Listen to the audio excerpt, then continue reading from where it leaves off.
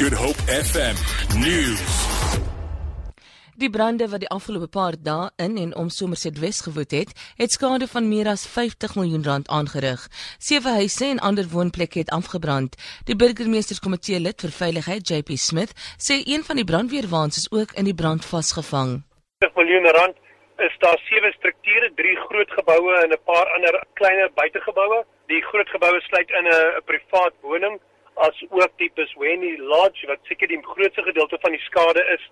Gelukkig geen verlies van lewe nie.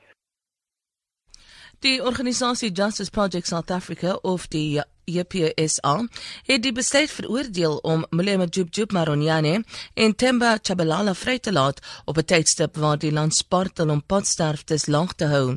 Die 2 mans is gister vrygelaat nadat hulle 4 jaar van 'n 8 jaar vonnis uitgedien het, nadat hulle tydens 'n straatren in Soweto 4 kinders doodgery het. Die voorsitter van die JPSA, Howard Dembowski, sê die vrylating van die 2 stuur 'n negatiewe boodskap wat betref padveiligheidsveldtogte.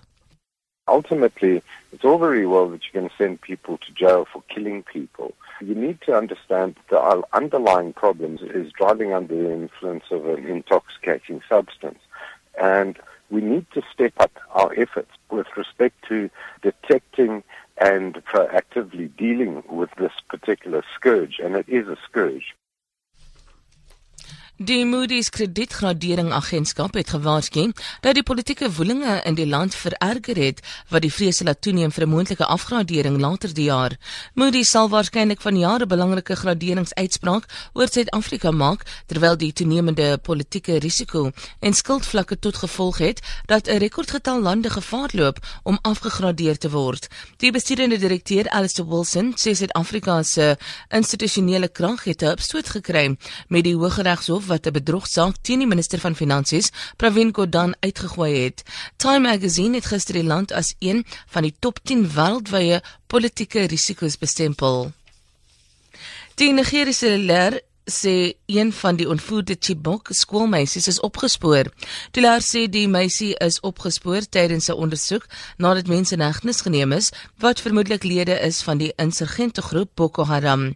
Volgens die Britse uitsaakkorporasie het die meisie bevestig dat sy een van die meer as 250 meisies was wat in April 2014 uit hul skoolkoshuis ontvoer is. Verlede jaar is 21 van die meisies na onderhandelinge tussen die Nigeriese regering en Boko Haram ook vrygelaat. Volgens amptenare is dit nie duidelik hoe die meisie en haar baba bevry is nie. Vir Good Hope FM nuus, ek Sander Rosenberg.